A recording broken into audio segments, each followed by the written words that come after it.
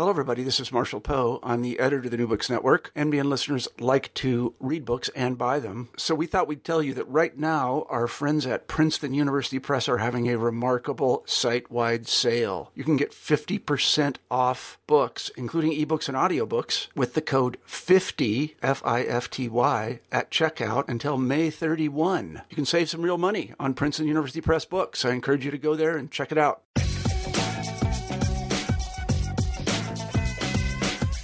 Hello, and welcome back to the New Books Network. I'm Siobhan Barco, the host of New Books in Law. Today we will be discussing Locking Up Our Own, Crime and Punishment in Black America by James Forman Jr. James Forman Jr. is a professor of law at Yale Law School. He teaches and writes in the areas of criminal procedure and criminal law policy, constitutional law, juvenile justice, and education law and policy. His particular interests are schools, prisons, and police, and those institutions' race and class dimensions. Professor Forman, welcome to the show. Thank you. Could you begin the interview by saying a few words about yourself and your background? Sure. My name is James Forman Jr. I'm from Atlanta, Georgia. I went to Brown University, and I went to Yale Law School. Clerked for Bill Norris on the Ninth Circuit, and I worked for Justice Sandra Day O'Connor for a year. And after that, I became a public defender in D.C. I was there for 6 years, during which time I took a year off to start an alternative program for kids in the juvenile justice system called Maya Angelou Public Charter School. And then I became a professor. I started at Georgetown. I visited NYU for a year. I visited at Yale, and then I came to Yale full-time, and I've just spent this past year visiting out at Stanford Law School. I live in New Haven, and I have a wife and an 8-year-old son. What motivated you to defend people charged with crimes in Washington, D.C.? Well, I felt like it was the civil rights challenge of my generation. My parents met in SNCC, the Student Nonviolent Coordinating Committee, in the 1960s, and they were an interracial couple. My dad's African-American, my mom's white. They were an interracial couple at a time when that was illegal in many states in the country. You know, we just had the 50th anniversary of Loving versus Virginia, the Supreme Court decision striking down Virginia's law prohibiting interracial marriages. And so I could look back by the time I was clerking, 20 years after they met, and I could see everything that had happened and changed in American society that their generation's struggle had made possible. You know, I could see that African Americans like myself had opportunities that were unimaginable to a black man of my father's generation. And at the same time, I could also see that for many in my community, kids that I grew up with in Atlanta, I grew up in a mostly black neighborhood in Atlanta, and just looking at the statistics, I could see how many people were still not only not able to take advantage of the gains of the civil rights movement, but were caught up in this growing web of punitive policies that would eventually get the name mass incarceration. And so I felt like one of the obligations that I had was to try to identify the leading issues of racial injustice, and for me, it's looked like our criminal justice system. And so I felt like the best thing I could do, the most powerful thing I could do, the most impactful thing I could do was become a public defender. Are there any cases that you worked on as a public defender that stand out to you as embodying the ideas underlying locking up our own? Absolutely. I mean, the case that I write about in the introduction of the book, to me, typifies, or in a lot of ways I view as kind of the case motivating of my interest in writing the book. And it was a young man I represented by the name of Brandon. I changed the names of all of my clients and judges and other people in the book to protect their privacy, but I call him Brandon in the book. He's 15 years old, and he's charged with possession of a gun and the possession of a small amount of marijuana. And, you know, as we were just discussing, I had taken the job because I viewed this as the civil rights issue of my generation. And so when I was in court representing him, I was asking for him to be released. I was asking for him to be put on probation. I had a letter from a teacher and from his coach at school, and his mother and grandmother were in court with us. They were standing right behind me, basically in the courtroom, seated right behind me. And as I was making my request, and then I listened to the prosecutor making her request, she's asking for him to be locked up. She wants him to go to Oak Hill, which is DC's juvenile prison. And it was a horrible, horrible place. I mean, it was almost in every few months there would be another story in the Washington Post about the brutality and the violence and the drugs and the failure. I mean, it was a real blight on DC. And, she knew that. The judge knew that. Everybody in the court system knew. Everyone read the articles.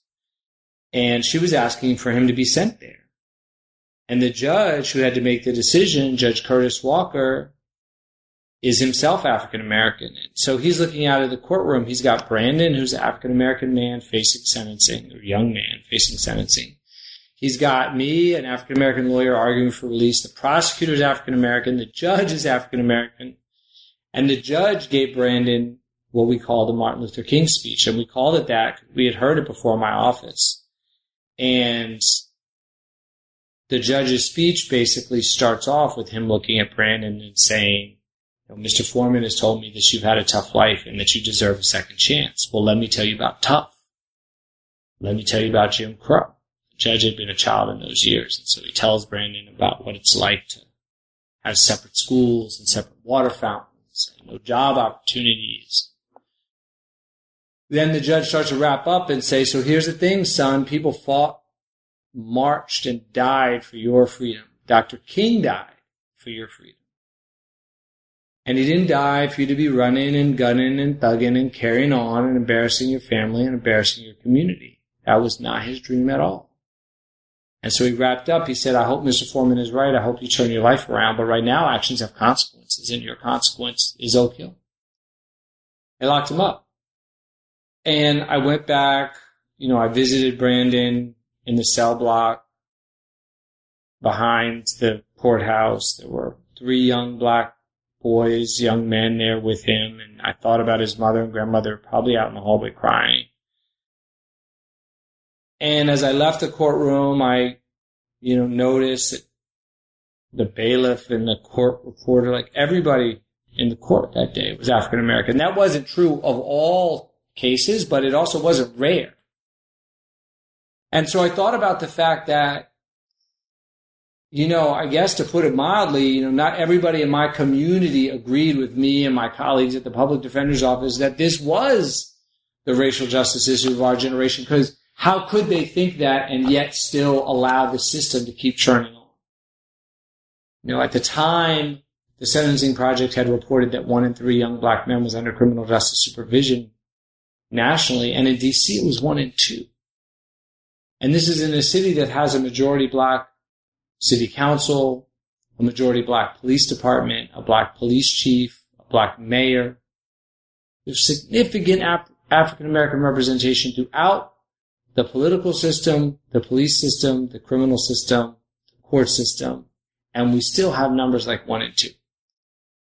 So for me, it raised the question that is captured in the title of the book, but is the animating question of the book, which is, how did it come to be that so many in my community came to contribute to locking up so many of our own? How did it happen that over the last 40 or 50 years, as America launched a criminal justice expansion, the likes of which the world has never seen, that so many in my community went along for the ride and thought that that approach made sense? That's really the question that I grapple with in the book. Could you tell us a bit of the history behind African Americans gaining positions within the government and the criminal justice system, especially in D.C.? How did this inform their views on law enforcement? Well, historically, we've had almost no representation, right? So if you go back in time, under Jim Crow segregation, the whole structure of government was such that African Americans, didn't have the right to vote and certainly weren't holding office. I mean, in Reconstruction, yes, but after Reconstruction, so after the 1880s onward, the basic story is, you get a 10, 15, 20-year blip of African American representation after the Civil War during the Reconstruction period. Then you get redemption, and then you basically get African Americans disenfranchised, denied the right to vote, excluded from political office either by law or local practice. And that's the story really until the 1960s. And then in the 1960s, you get a combination of the Voting Rights Act, which didn't just cover the South, and you get a level of political mobilization and a level of activism in which people say, we're going to run for office and we're going to participate in elections and we're going to fight the restrictions and the exclusions that had been in place for centuries. And in D.C. specifically, what that looks like is that D.C. had always been denied home rule by Congress, right? One of the quirks of the American political system is you have this federal enclave, right? The District of Columbia, and it's, protect Congress's power over the district is enshrined in the Constitution. But over the years and over the decades and over the centuries, local activists, black and white in D.C., push for self-government. There's a new book coming out. Y'all should look at it when it comes out, by Derek Musgrove and a co-author, and it's called Chocolate City, and it's the story of the fight for democracy in the District of Columbia. It's a great book. I read it in draft form. It's going to come out in the fall from University of North Carolina Press. And these local activists are fighting, and they finally get a level of enfranchisement and home rule that's captured by, in 1965, D.C. gets the power to elect its own city council, to go to the polls and vote. And that city council would not immediately, but in the years shortly thereafter, get control over criminal law of the city. So D.C. has this odd combination of having less power than most places because of Congress has the right to veto, but more power than other cities in that the D.C. council passes the sentencing law. So in D.C., the D.C. council operates almost like a state legislature on certain issues. For example, should we have mandatory minimums? What should be the maximum sentence length for every crime? These are done by the city council, whereas in most places it would be done by the state government. So there's this oddity of DC has less power in some ways and in certain ways has more power. And that gave me the opportunity to really to use DC as a microcosm, really to ask the question, well, what would an enfranchised African-American community do if it had the authority to make criminal law? And just one other thing that I'll say about the question you asked about the history. So in the 1970s, there's an 800% increase in African-American elected officials nationwide. So the story that I tell is DC focused, but it also has national relevance because when formal Jim Crow, de jure Jim Crow is defeated and people get the right to vote, African-American communities get the right to vote, one of the outcomes of that is this explosion in black representation. Still underrepresented as compared to the population, but much more represented than was true under the Jim Crow years. Could you give some examples of the ways racism shaped the political, economic, and legal context in which the black community and its elected representatives made their choices? Absolutely. That's a great question, and it's an important part of the book because one of the things I'm trying to do throughout the book is it's force people to keep two ideas in their head at the same time. And I'm forcing myself to keep two ideas in my head, which is that this is a story about African-American choices and decisions and actions and thinking at one level. But any story that's a story of what African-American actors are doing is also going to be a story of the larger context in which they're making those choices, right? And that larger context has a history and it has a politics. And so I'm always trying to make sure the reader remembers that there are constraints on the ability of the people that I'm writing about to do what they might like to do. So some of the context, right, is historical.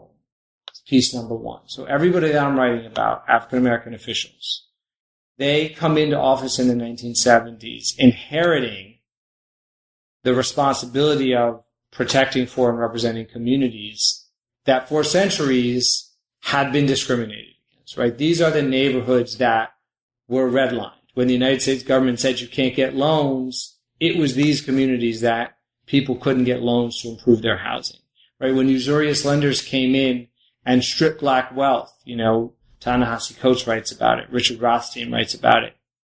These are the neighborhoods that they're targeting. When highways are put through the middle of certain communities in the 1950s and the 1960s, it's these communities, it's black communities, overwhelmingly or disproportionately, that are devastated. So they come into power with the responsibility for protecting communities that in a lot of ways had the ability to protect themselves, severely undercut by the actions of mainly the federal government and state governments as well. So that's one constraint. Then there's a political constraint, because the people that I'm writing about are mostly local elected officials. And a big part of the argument of the book is that local matters for understanding how criminal system got built and understanding how we need to change it going forward. But at the same time, there's limits to what local actors can do. And you see that over and over again in the book. You see African-American elected officials, mostly at the city level, saying things like, we want more police, we want more prosecutors, but we also want the federal government to invest in housing. And we want the federal government to invest in jobs programs. And we want more funding for schools. And we want national gun control. We want Congress to act on gun control. We want a Marshall Plan for urban America. We want the United States government to invest in black communities the way it invested in Europe after World War II, to rebuild, to revitalize. And those things don't happen. The federal government, which African Americans don't control, right, we remain a minority voice at that level. The black elected officials can lobby, but they can cajole, but they're not a majority. And they don't get the federal government to respond in the way that they hoped for. So I argue in the book that they had this all of the above strategy to fighting crime and violence, but they get one of the above. And the one of the above that they get is law enforcement. In what ways did the heroin epidemic of the 1960s, and then crack epidemic 2 decades later, influence African American attitudes towards crime? I don't think you can understand really anything about black attitudes towards crime and punishment if you don't understand those decades. Because we'll talk about crack in a second, but the heroin was crack before it was crack in terms of its impact on black communities. I talked to my students today about war on drugs and epidemics. Some of them remember crack maybe from like The Wire or something, but heroin in the 1960s and you get blank stares. But heroin was so devastating in black communities in the 1960s. They tested everybody entering the DC jail for different substances. And in 1963, they concluded that 3% of the people were heroin addicts. By 1969, the 3% had become 45%. Now, that's an epidemic. And when you look at homicide, the murder rate nationally doubled in the 1960s. In DC, it tripled. In a lot of black communities, it more than doubled. And so when those two things are happening at the same time, and it looks to people like the community is almost falling apart around them. And then, remember, that's right before these first black representatives come into office. So they come into office with heroin right on their minds. And you see how it influences political debate over and over again. One of the stories that I tell is about the push to decriminalize marijuana in DC in 1975. One of the people who opposes it is Jackie Robinson, the baseball great. His son, Jackie Robinson's son, Jackie Jr., was a heroin addict. Jackie Robinson goes to churches and community centers, politicians around the country in black communities. He's in Jet magazine, big magazine in the black community, especially then. And he says, don't decriminalize marijuana because my son Jackie Jr. is a heroin addict, and he started with marijuana. And when Jackie Robinson speaks up, that's an influential voice.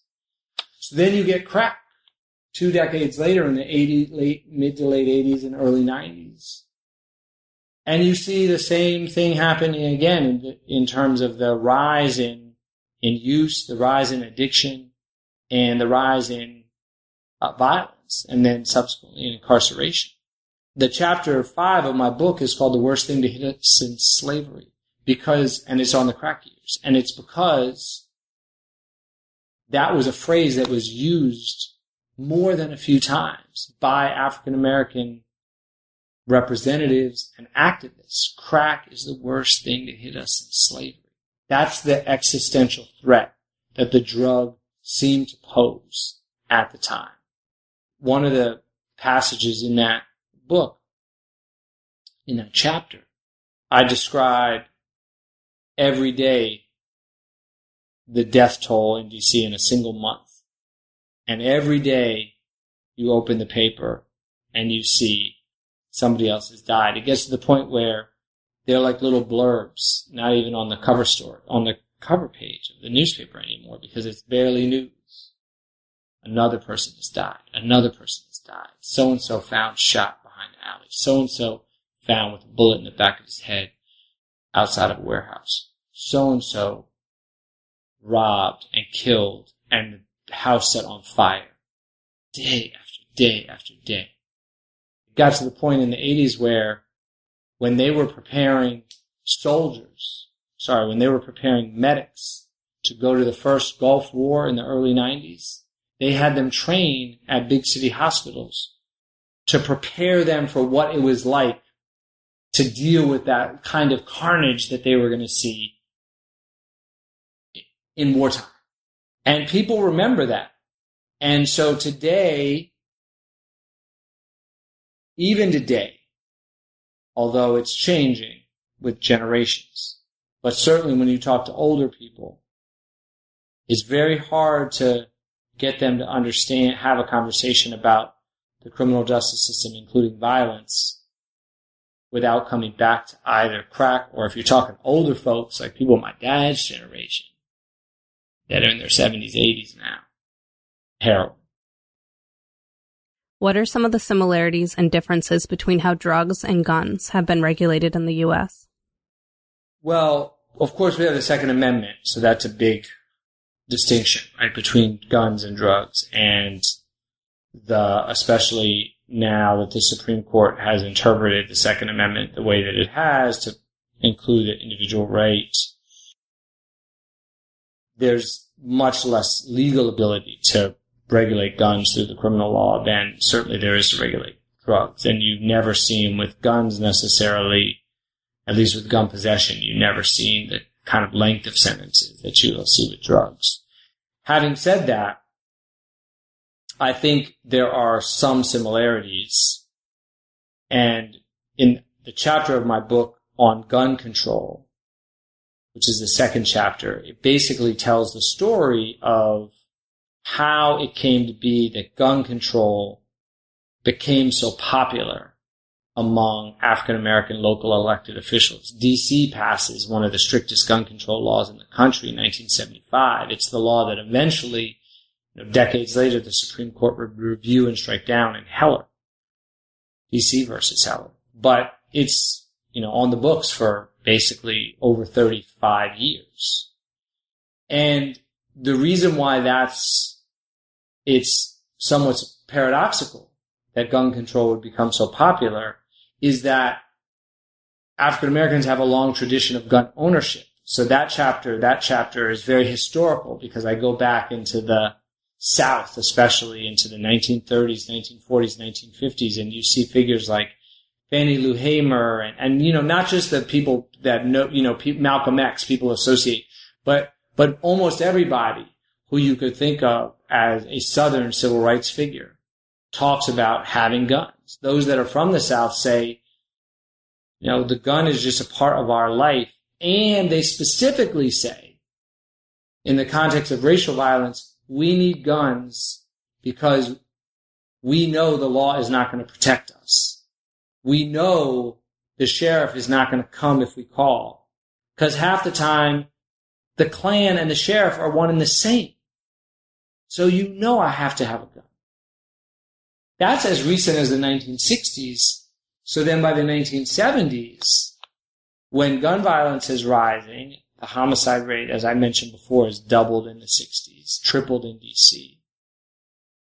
And gun control is proposed. You get a council member like a person named Doug Moore, who's my main character in Chapter 2, and he says we shouldn't limit our ability to have guns. We shouldn't have gun control. And he specifically points to the history of gun ownership, and he says black people are gun-owning people. We can't count on the law. However, he loses, and gun control passes in D.C. and in many other cities where African-American elected officials have power. And the reason I think that it passes, basically I argue in the book, is twofold. One, the level of violence had risen so high, and again, for people that have an all-of-the-above strategy, right, that want to do everything, gun control is one of the things that you try to do. But also the nature of the enemy had changed and the level of trust in government had changed at the same time. So by the 1970s, when the D.C. Council is contemplating passing gun control, 11 of 13 members of the D.C. Council are African American. They control the police department. And so their message to voters is, we got you. Like, the police are going to respond now. That's the point of electing us. We're going to demand a response by the police. And although the police chief wasn't African American at the time, he soon would be. And so there's a way in which when you're looking up at the D.C. Council, you could say, okay, the law is going to do it this time. And so I don't need a gun myself if I can count on the police to come. And also the enemy had changed in people's minds. So no longer was it the Klansman going to shoot up my house because I'm trying to exercise the right to vote. And more like I'm going to get robbed on my way to work or my way to school, or someone's going to burglarize my home. And so I can't have guns out on the street that facilitate that. So that's the idea. But then the tragedy of the story and the tragedy of the chapter is you get local gun control, but you don't ever get national gun control, which they were hoping for. So as a result, today we have cities in D.C. where mostly African American, mostly men, are still getting picked up, still getting prosecuted, and in many cases still getting locked up for possession of something which across the border in Virginia is legal. And so one of the arguments that I make is that in the same way that we have noticed how criminalizing a problem has led to racial disparities in the drug war, we should have that same analysis, or at least have a similar analysis, not identical, for guns. And we should say, maybe there's a way to address this social problem without or outside the criminal law. Why was increased law enforcement often the only option considered, or, even when other solutions were discussed, often chosen as the best option when responding to issues in the Black community? I think two things. One is racism, and in the particular manifestation of racism, I mean the relative societal indifference to Black suffering. So when these legislators come to the nation, come to Congress and say, here are pleas. We want, our children are dying and we need more funding for schools, and we need better health care, and we need jobs. We need to provide economic opportunity. They run up against a national government that still has trouble caring about Black lives. When they ask for more police and more prosecutors, then that fits into the narrative that the nation has always subscribed to of Black criminality. So that people are like, oh, okay. You need to go after the Black criminals? Okay, all right. We're in for that. Because we've always defined that as a attribute of Blackness in this country. But if you want to provide health care for Black children, well, there's less compassion there. So that's a piece of it. The other piece of it is, and that's most of it, I should say. And the other piece of it, though, is we in the African American community and liberals, progressives, allies we've had our imaginations have been constrained. So there's ways in which we haven't even noticed that we too turn to law enforcement. Even those of us that don't think of ourselves as, pro punitive state. One of the stories that I tell and people that I write about in the book is a guy named Dave Clark, who is, will eventually becomes the chair of the city council. But when DC's first elected city council, 13 members, 11 are black, 2 are white. Dave Clark's one of the 2 white members. He's went to Howard Law School. He worked with Martin Luther King. He becomes a lawyer for poor people. And then there's local elections. He says, I'm running. And he gets elected. And he's not a drug warrior at all. He fights for marijuana legalization as one of his first campaigns. But then a few years later, he starts getting letters as chair of the city council from people that are saying, there's addicts in front of my house or in front of my backyard. There's junkies sitting outside nodding off. They're making life miserable. They're scaring away my customers. My kids can't go out and play. Do something about it. Dave Clark takes those letters and he sends them to the head of a relevant public agency. He says, we got a problem. He gets the letters back from the head of the agency saying, Councilmember Clark, I got your letters. I'm on it. Clark then takes those letters and sends them back to the citizens saying, hey, look, I got your complaint. I forwarded it along. They're going to take care of it. And that's all good. But the problem is who he sent it to. It wasn't the head of the Department of Mental Health, the head of the Department of Health, Addiction Services, Drug Treatment and Rehabilitation. It was the police chief.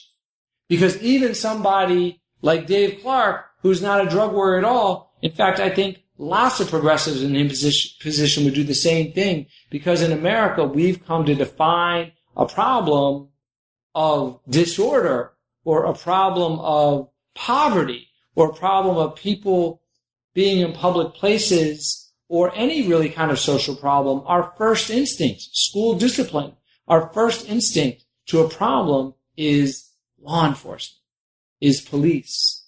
And so when that's your mentality, even among the people who are not the drug warriors, if that's the crime warriors, if we bought into that, then it becomes almost natural to say, oh, well, let's get more police officers. Liberals criticized the Clinton crime legislation in early 90s, but not for hiring more police officers. That was something that was very much supported across the board, almost universally.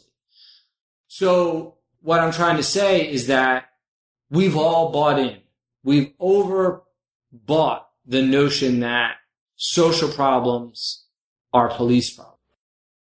Could you discuss the relationship between the students at the school you co-founded, the Maya Angelou Public Charter School, and the police? Absolutely. That's the topic of the fifth chapter of the book. I open with a series of vignettes of, police conduct towards the students. And basically, the story is that our kids are trying to take a break from school in the middle of the school day.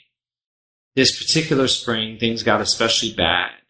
And the jump out squads, which are mainly drug enforcement, they can be other kinds of enforcement, but they're undercover and they basically blast up to a corner and everyone jumps out, police jump out and they chase people down and they put them up against the wall. They have them assume the position. They stop them. They frisk them. And they were doing that on the corner of our school to our kids while they were on break. And you can't, again, one of the reasons I tell some of these stories, and I hope is vivid detail in the book, is it's very hard for people that haven't lived under that kind of law enforcement to understand what it's like to just have your world turned upside down, to be treated so violently, to be treated like you are a criminal when actually what you're trying to do is turn your life around. Because the kids that we were focused on working with were overwhelmingly kids who not only were poor, and not only had educational deficits, but in many cases had been themselves or knew kids or had family members who were in the criminal justice system. And so we're trying to persuade them, our students, that if they toe the line and they study hard and they follow the rules, that society will create a place for them. But what the police are doing through this treatment of the students, through this aggressive, suspicionless, stop, search, frisk, questioning, humiliation, really is how the students experienced it. What they're doing is telling the students, don't believe these people. You're never going to be anything. You're never going to be more than nothing. You're never going to be a full equal citizen that gets the opportunity to walk down the street free of coercion and free of degradation and free of police violence. In what ways do class divisions within the Black community influence attitudes and actions on matters of crime and punishment? Well, class is a big theme in this book, and it's something that I think is still very, very underdeveloped in the literature. And, you know, I try to make some progress in this book, but it's definitely, I would say, an area that where my discussion is perhaps more kind of speculative than in some of the other topics. I'm gesturing in the direction of certain ideas, but I don't necessarily have it all worked out in my head, and I don't fully have the evidence basis to really kind of tell that story fully. But my instinct is that it matters in a variety of ways. I mean, first of all, at the simplest level, and this is true not just in the Black community, this is true nationwide, at the simplest level, criminal law is made and enforced principally by people who have college degrees or law degrees, who, however they started out in life, have arrived now in the middle class, if not elites. And the victims of mass incarceration, that is to say, the people who get incarcerated, and this is true across races, are overwhelmingly poor, undereducated, and come from often circumstances of horrific abuse and addiction. And so you just have a class dimension right up front in terms of who's making the law and who the law is being enforced upon. And that's, again, I'm writing about this in the Black community, but I would encourage readers that are, not only or even not principally interested in African American politics and thought to ask about how this impacts more broadly, whether it's white community, Latino community, various Asian communities, etc. I think there's a lot. If I were a graduate student or a PhD student or, somebody looking for something to write about who's listening to this conversation, I would say this is an area that really deserves some attention. So you also can see it, again, just to return to the Black community, you can see it in probably this number, which is from Bruce Western at Harvard University, and I think it illustrates the point maybe the best. If you're an African American man who's dropped out of high school, your lifetime risk of going to prison in your life is 10 times that of an African American man who's attended college. And given everything we know about economic status and who, and whether you go to college or drop out of high school, we can see a relationship right there. You also see it in terms of patterns of policing. So one of the chapters of the book, chapter 6, is where I talk about pretext policing or investigatory stops. This is basically like vehicle stop and search, right? Where the police pull you over just really they pull you over because they want to search the car, but they give as the reason a violation of the traffic laws. And most skilled officers will tell you, I can follow any car 30 to 60 seconds. I'm going to find some violation. And that regime, which was unleashed in D.C., was targeted at the poorest Black neighborhoods.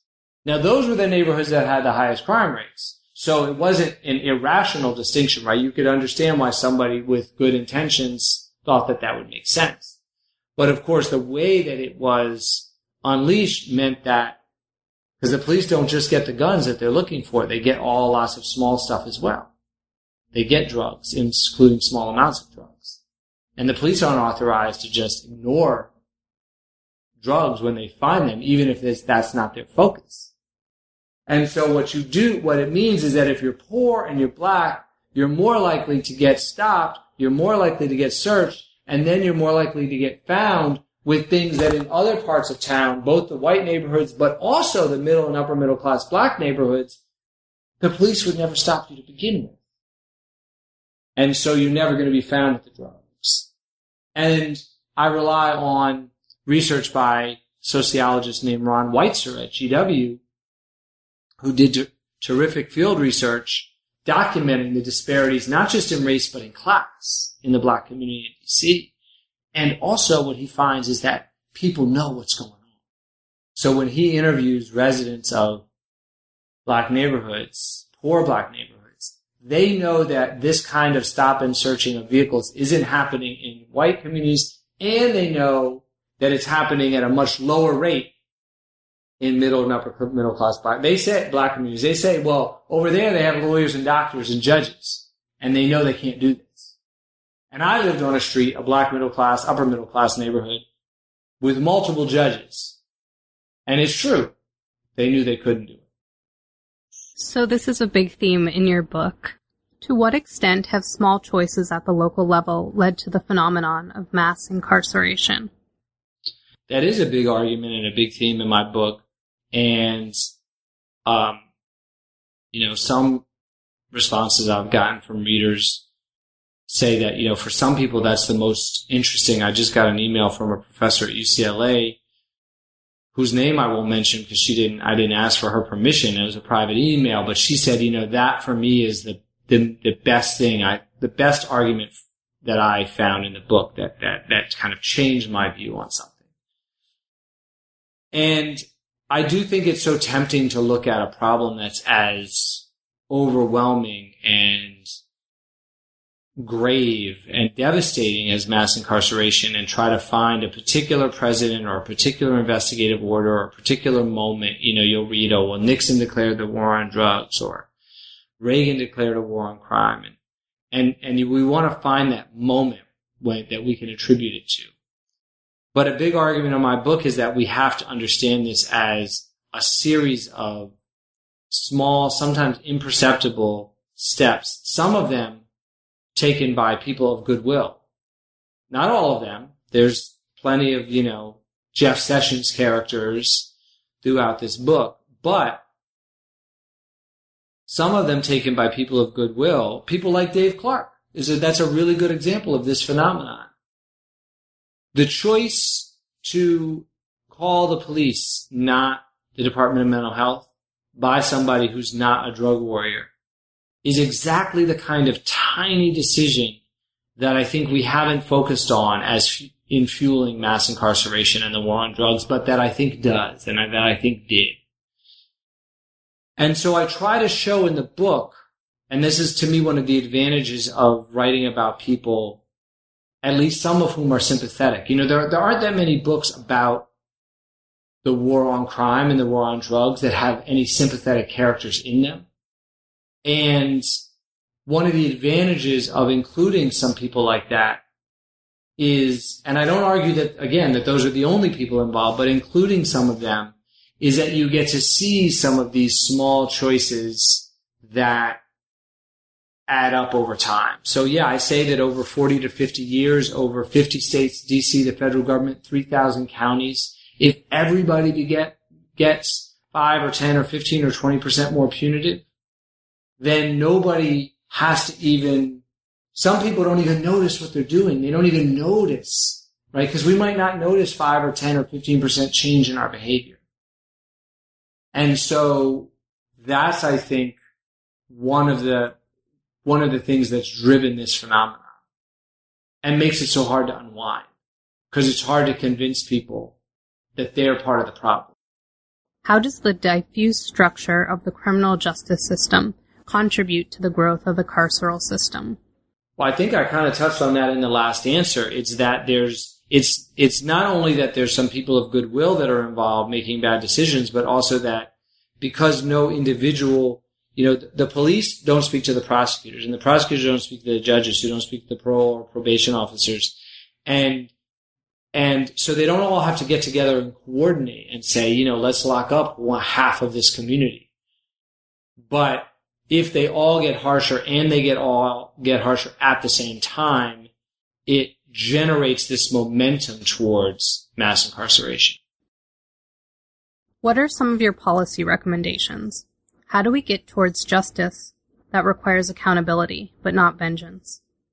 Well, I think we have to start with the standpoint that, and this is what I write about, I focus on this in the epilogue of the book, but we have to start by recognizing that people that are living in neighborhoods that have high levels of crime and violence, they deserve a reaction from the state. They deserve protection. They deserve a response. So going to the days that I described before when you couldn't, when you didn't even call the police in the Black community, that's to me not an option. At the same time, it's also true that we have to provide people with a response that actually is truly responsive. So when I look at things like just in the last, I think, day or two, the state of Illinois passed legislation, which is aimed at helping to reduce the reliance on prisons, but not just that, simultaneously taking some of that money and reinvesting it in trauma services that will go to victims of crime. See, because one of the problems is that we've told crime victims in this country that the way we're going to make you whole is by locking up the person that committed the crime. The thing is, if you give people that choice, prison and nothing, they'll take prison. But polling by and research by the Alliance for Justice, which is an incredible organization, shows what I felt like I saw routinely in D.C., which is that if you give people a wider range of options, including if you give victims of crime a wider range of options, and you start to say, well, what about a restorative justice program in which the person who is victimized gets to talk about how they were harmed, and the person who committed the harm gets to talk about how sorry they are and their remorse, and gets to tell their story and explain some of the context of their life and some of the things that push them into that decision, not to defend the decision, but to explain. And what if we provide addiction services or mental health treatment if that's what's appropriate for the person who committed the crime? And what if we provide trauma counseling for the person who is victimized? If we start to provide a range of alternatives like that, a lot of crime victims will say, oh, I'd rather have that than just locking the person up and doing nothing else. And so I think organizations like Impact Justice out of Oakland that are really pushing this work, I think that we're starting to see really nationally a trend towards people trying to not just reduce mass incarceration, but replace it with something else. What are your thoughts about the sentencing policies proposed by the Trump administration? They're terrible. I mean, Attorney General Sessions is, he's been called a crime dinosaur.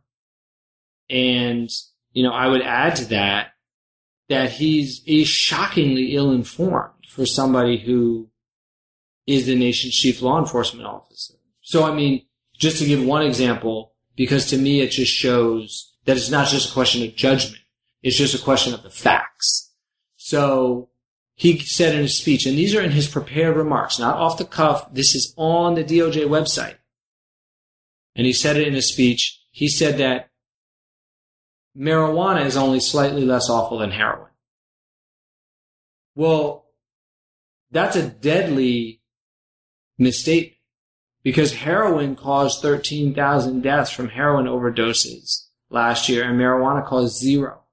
So if the nation's top law enforcement officer is saying things that are palpably and provably false, but that are like things that we heard 40 years ago when we didn't know as much as we know now, then it's a disaster for criminal justice policies. The only really hope that I have is this issue that we talked about earlier, which is that since an overwhelming majority of criminal policy is made at the state and local level, since 88% of people in this country incarcerated are in state, county, and local prisons, and only 12% are in the federal prison. Really, the only thing containing and constraining, the terrible ideas coming from the Attorney General's office is the fact that his influence is limited. What can people who are listening to this podcast do to push against mass incarceration? I would almost restate the question to ask, what can't you do, in the sense of to me, one of the worst thing about this system and sort of harsh, punitive criminal justice, criminal court system that we have is how it's embedded its way into every aspect of American society. At the same time, that does present an opportunity, which is that you almost just pick your place and there's a fight to be had. So, the most impactful single thing probably that anybody can do is to get involved in their local county prosecutors, the politics around that. Most people don't know, many people don't know that their local prosecutor is elected, which they are in, not everywhere, but in most of the country. And of the people who know that, most don't know what their actual policies are. But increasingly that's starting to change. In the last election cycle last November, we had a slew of progressive prosecutors elected. And that's because Americans said, you know what, wait a minute. This is crazy what's happening. It's immoral, it's expensive, it's unjust. And so in Florida and Alabama and Texas and Colorado and Chicago, last month in Philadelphia, Larry Krasner won the Democratic primary for local prosecutor. He's a civil rights lawyer who ran for prosecutor. Like that sentence, civil rights lawyer ran for prosecutor, that wasn't uttered in the period my book covers. In all these states that I just mentioned, progressive people ran for local prosecutors, and they ran on campaigns that said, the war on drugs is causing terrible damage, and we need bail reform, and my predecessor locked up innocent people, too many wrongful convictions. They ran, many of them, on very progressive planks against the death penalty. And they won. I mean, a guy in Texas, a defense attorney with the words not guilty tattooed on his chest, ran for local prosecutor and won. That did not happen in the period of time this book. In the 70s, 80s, and 90s, you would have been laughed off the ballot. So that can only happen. That's only happening because Americans are becoming aware of the harshness and injustice of the system. So paying attention to, you're running for local prosecutor. You don't have to be, people think, well, I have to be a prosecutor. Well, Larry Krasner in Philadelphia, he wasn't a prosecutor. He ran from outside the prosecutor's office. So run for or support or demand that whoever is your local prosecutor recognize some of these issues. Funding public defense is another huge issue that people can work on. 2% of right now of the funding nationally in our criminal court system is for public defenders. 2%. That should be 10%, 15%, 20%. Hey, 50% is probably too much to ask for, but let's think big. And then outside of the system itself, there are employers. Probably everybody who's listening is an employer or has an employer. And we have to ask what our employers are doing about hiring people with criminal convictions. Historically, and one of the stories that I tell in the book, one of my clients who was arrested under this pretext policing regime, she loses her job for possession of marijuana not because of anything. Well, the court system started the process. The police started the process. But in the end, her case is dismissed, but she loses her job because her employer has a rule that says if you're on probationary status and you get arrested, even if the arrest is dismissed, you cannot get off probationary status. You have to be terminated. That's an employer decision. So asking your university that you work for, what are their policies about, what's their admissions form look like? Does it have, question number 3, have you ever been arrested, which is very demoralizing for people, and they often don't even finish the application. Same for the employment application. And then go further. Don't just ban the box or not ask, but how about affirmative internships, paid internships for people and you explicitly advertise, we're hiring and we are recruiting and interested in considering including people that have criminal convictions. Don't fail to apply on that reason. Because one of the things is so many people now are scared. They won't even apply for jobs that they could get because it's humiliating to constantly not get hired because you have a criminal conviction. And so we got to announce to people that we are willing to hire them. So again, that's 3 or 4, but we could do 50 more if we had the time. There's almost nothing that you can't do on this topic. Well, I really want to thank you for being on the show today. Thank you. I really enjoyed the conversation.